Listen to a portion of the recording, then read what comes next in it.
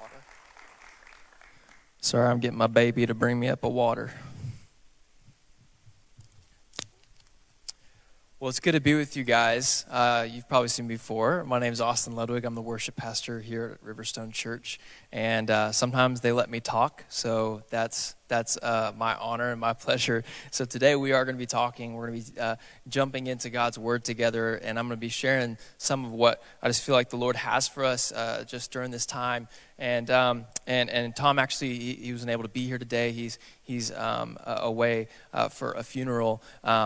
But he sends his regards. But, you know, Dad's not home, so that means things can get a little weird if we want to, right? He's probably going to see this on the live stream later, and I'll hear about it.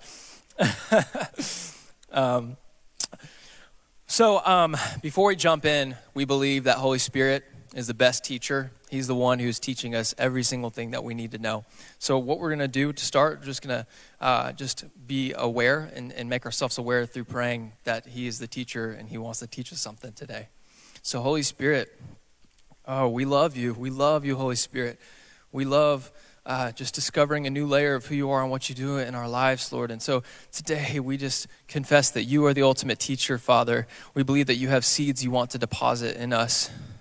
So, Father, we pray that the soil of our hearts and our mind would be fertile soil to receive the seed of what you have today, that it would take deep root within us, Father, and it wouldn't just be something that grows within our logic and our mind, but even takes us into a place that goes beyond what we can understand.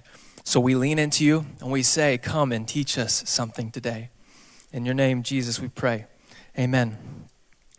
So what we're going to talk about today is corporate culture. And we're going to talk about the different facets of corporate culture and what we do here on Sundays. If you look across the world, we have a corporate culture in the Western church. There is what seems to be a format and a model, and there's an overarching one. They don't all look the same, but we have this format where we're coming in and we're gathering Sunday, week in and week out, and Riverstone happens to be one of those churches that does that. But believe it or not, like we do that for a reason. We don't just do it because it's the cool new thing to do. We don't do it because that's what churches do. You just come on Sunday, you sing a couple songs and do a teaching, and then you're out of there, right? No, we are doing, what we're doing today is having a conversation about the why behind the what it is that we're doing. Because it's important that we continue to have a conversation about the why behind the what. Because for generations to come, we want to teach our intentions and the purposes to the things that we do corporately together, corporately in our culture. If we cease to have the conversation about the why, then oftentimes that's how we can fall into a religious pattern. So we want to talk about that. We want to talk about corporate culture and the model and the format for what it is that we do and what makes that up. So what we take part in week in and week out is actually corporately called doxology. And doxology is what we define as a liturgical expression of praise to God. Very simply put. And a liturgical expression of praise to God, the word liturgy means just the format or the way that we worship, the things that make up the model. So that's anything from the music to the song, or even the lights, the production, the building that we're in, to the teaching, to the ancient prayers, to the offering, even down to the announcements, because it's all meant to be an expression that gives glory to Jesus. It's a form of doxology. And if you look in the Bible, the word doxa actually is one of the many words for praise in the Bible, and that's where we get our definition for doxology from. So the truth is that God, on Sunday morning, around 10 o'clock, he's not sitting up in heaven after a long week, just being like, man, I really wish someone would sing to me right now. He's not like, oh man, I really could use some affirmation. No, God is complete. He is whole. Before he created the heavens and the earth, before he created us, he was in perfect union with himself in what we call perichoresis, Father, Son, and Holy Spirit. Before time, he was already complete and whole. And we worship him because he's worthy of it. We praise him and corporately gather because he's worthy of that. But we also do it for our benefit. I believe that worship is our soul abiding in agreement with who God says he is. And praise is the expression of that agreement. It's that liturgical expression. It's also defined as an external expression of the heart of worship that's taking place inside of us. 2 Corinthians 1:20 says, "For no matter how many promises God has made, they are yes in Christ. And so through him, the amen is spoken by us to the glory of God." The promise of who he is, it says yes, and we speak the amen. Communally together, we say we agree. We come in through responding in agreement and praise through a corporate and communal amen to who God says he is. When we tell him who he is, we remember that this kingdom is built on the good news, on the gospel, and a God who is good. That is his nature. It's a good news movement. And if you look in the Bible after studying all the words for praise, there's over 20 different words for praise in the Greek and Hebrew. And after studying all these words, what I've discovered is that every single one of those words is a verb. It is an action. It is an external expression. And the reason I tell you this is because I believe that good news requires an external response.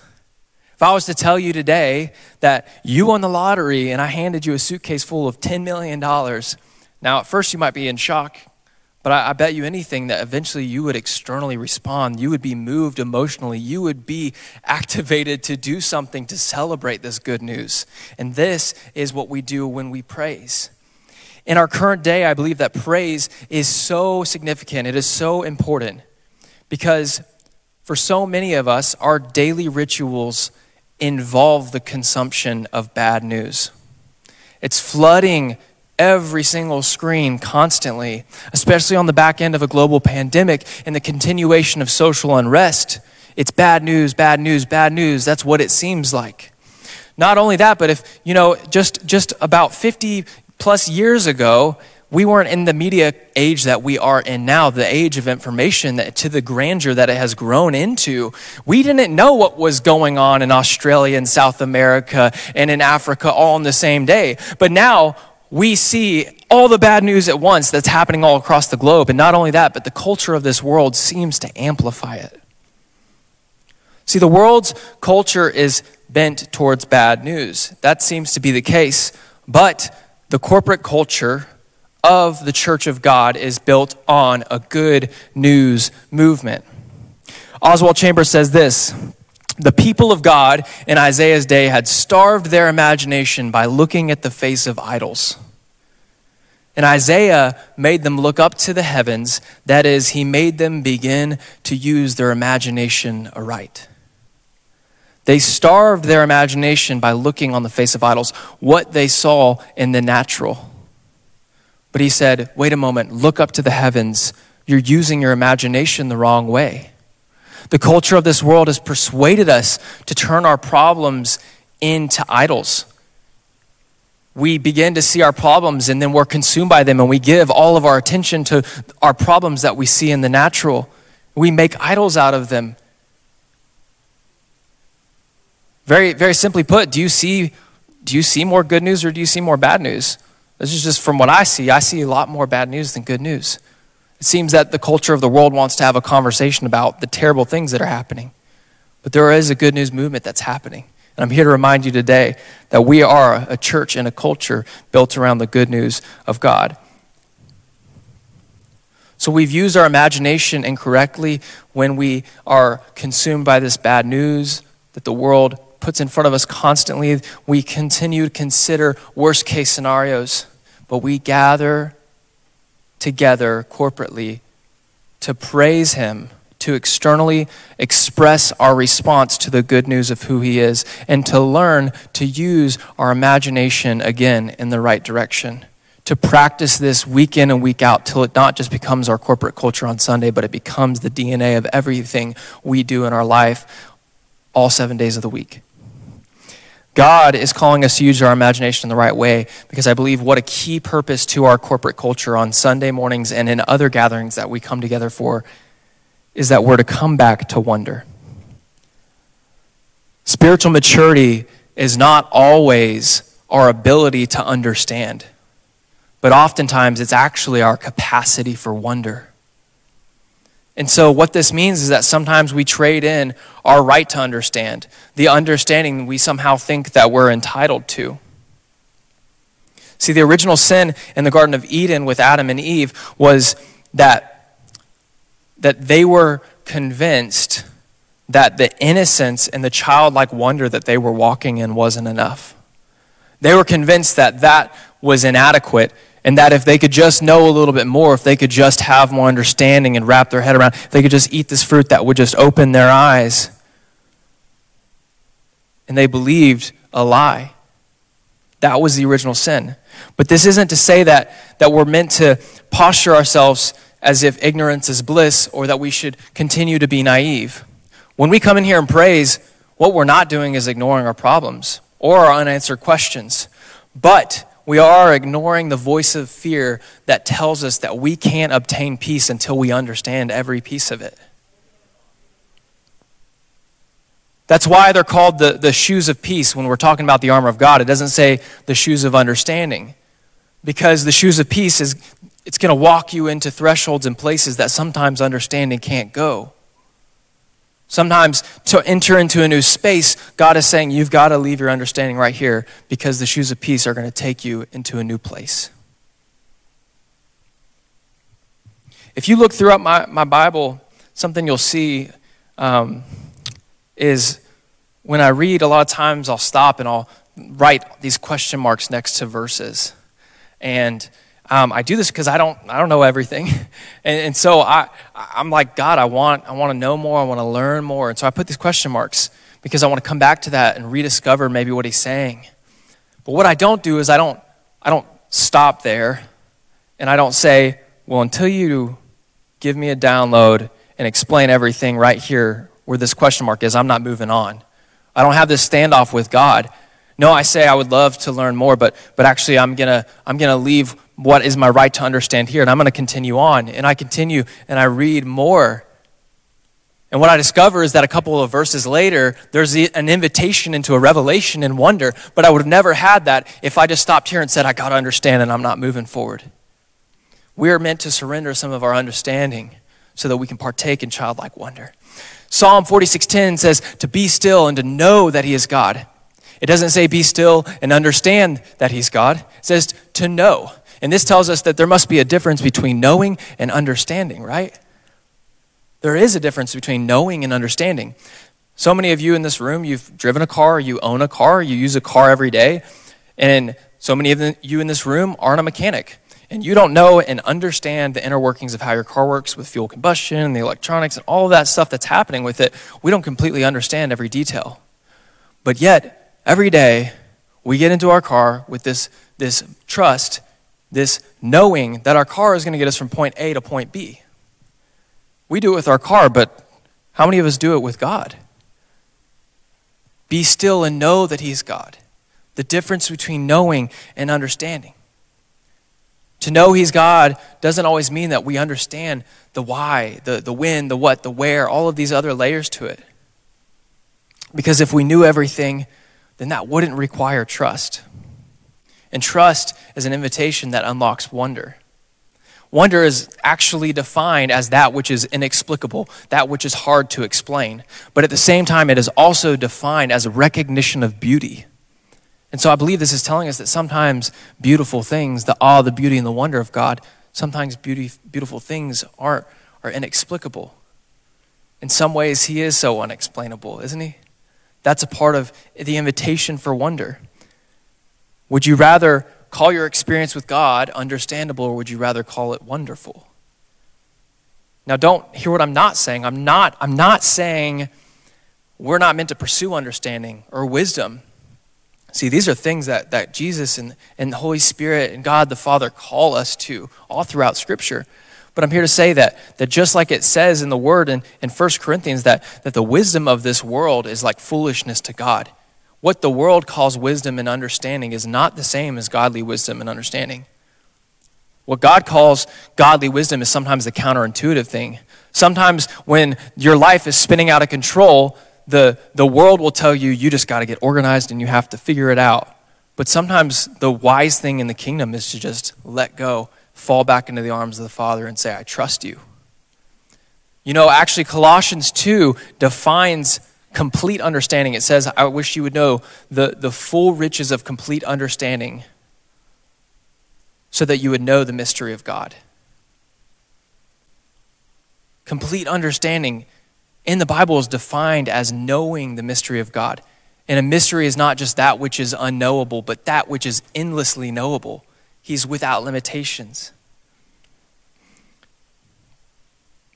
Over the past year, I've been seeing these signs in people's yards more and more, and it's been interesting as we've been walking our dog in our yard. I've been noticing these signs, and they say, "We believe in science." And I'm not sure totally what these signs mean.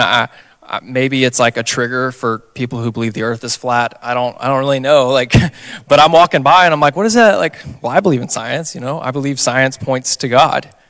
But when we look at science, science is about what can be measured, what can be calculated, what can be fully explained through the collection of data so that we can arrive somewhere at a conclusion.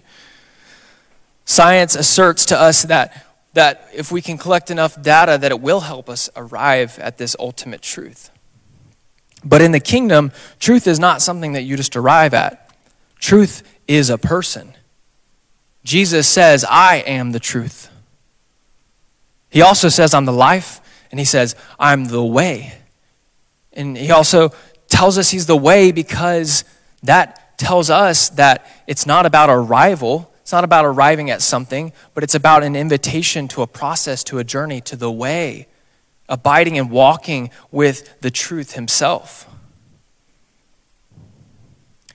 The world will tell you to look at the data and to try and predict what's going to happen next, what's going on in the natural, what will naturally occur, what's the nature of this thing.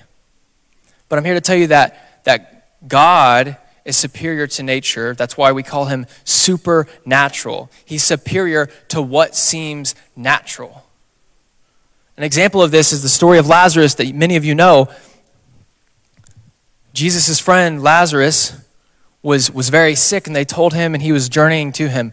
And the thing was, Lazarus was sick, but by the time Jesus got there, Lazarus had been dead for 3 days. He showed up, and everybody's like, "You're too late, man. You missed the deadline. You're too late." Many people say, but Jesus showed up in the 11th hour. And I'm like, no, the 11th hour is like the last minute, right? The 11th hour is the last minute. He showed up in like the 13th, 14th hour. The 11th hour would have been when Lazarus was sick on his deathbed. But this is 3 days later. This is way beyond the last minute. This is, you're too late. But what does Jesus do in that moment? He says, no. You're looking at what you see in the natural. But I need you to fix your eyes on me. What you see in the natural is not the truth. I am the truth. And what is the truth, the personhood of truth, do in that moment? He raises Lazarus from the dead. Another example of this is Mark chapter 8, where Jesus is with the multitudes and thousands have gathered to hear him and to learn about who this man is. And there's, it says that there was 4,000 people there, not including women and children, so maybe even double or triple that number. And the disciples are like, we got to send them home. They need to get something to eat. And Jesus looks at them and he says, will you give them something to eat?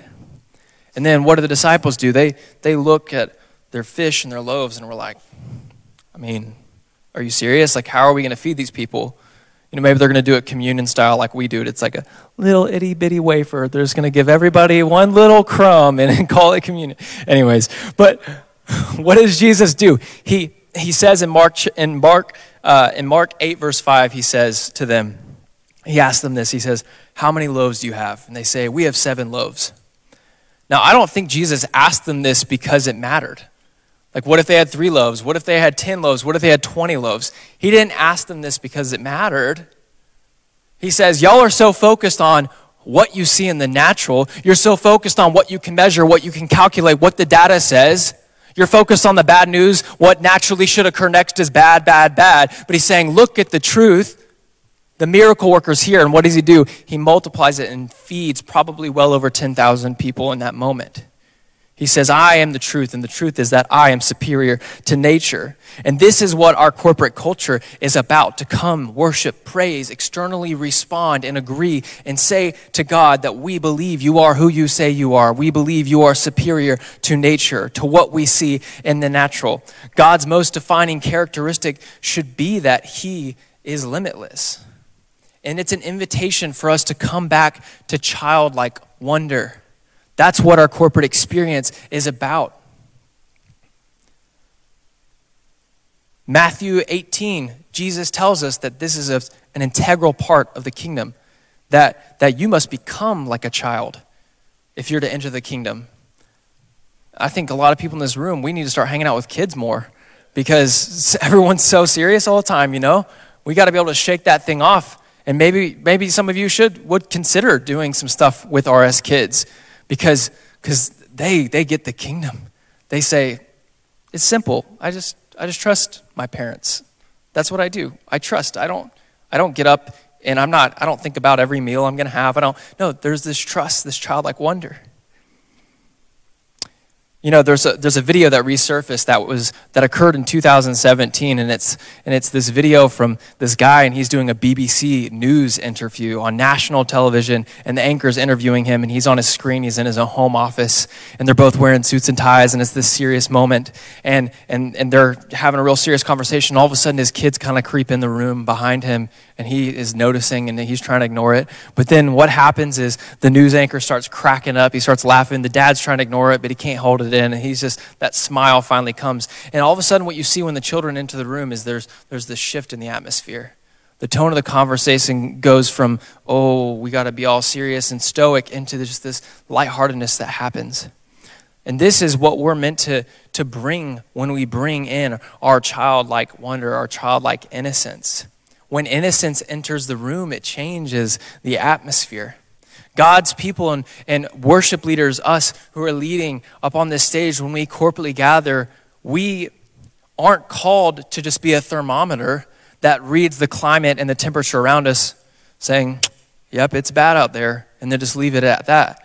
No, we're meant not to be a thermometer, we're meant to be a thermostat that may read what's going on, but then we say, we have supernatural power within us through our childlike wonder, through our innocence, to begin to shift the atmosphere, to begin to shift what's currently happening in the world around us. And that's not just me. That's not just what you would call church leaders. No, corporately together, we are a royal priesthood, not just the members who are staff members at a church, but we are all a corporate royal priesthood. It's not about some individual's anointing up on a stage. It is actually a corporate anointing that we're all a part of. It's not about one individual.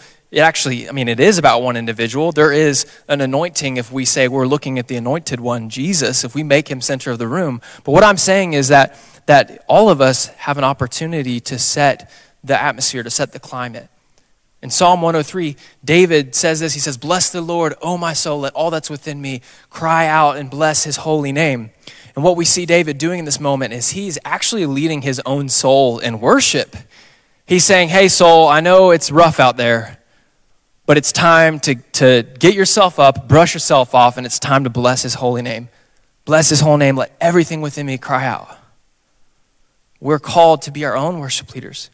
But as we shift gears a little bit, I want to say that I want to talk a little bit about that in this corporate setting with worship leading and what I feel like our job is up here, and kind of have a conversation about that, because not a whole lot of people, I would say, in the macro vision of the church are kind of getting metacognitive. It's like to be metacognitive is to think about thinking. It's like this, oh, that's hard to comprehend. But it's like we're at church talking about church. So it's kind of this meta conversation. But I kind of invite us into that today as we're talking about worship. And so I want to talk about worship leaders in the corporate culture. So why do we have worship leaders? Well, I would say first reason is I need a job. Worship dad, he needs to bring home the bacon. Right, baby? I'm just kidding. It is an honor and privilege to be at a church to do this. I can't express to you how grateful I am. Just want to say that. But no, that may be one reason. But I would say the key purpose, the reason, the why behind worship leaders existing is we are there to usher in the presence of the Lord. Now, when I say usher in the presence of the Lord, what I don't mean is we get up here and we say to everybody, come on, guys, join me as we shout at the sky and summon God. because that's not what I mean, because that would assert that our performance can actualize his presence, that there's a formula for God to show up. But that's not why good parents show up. Good parents don't show up because the children are performing well.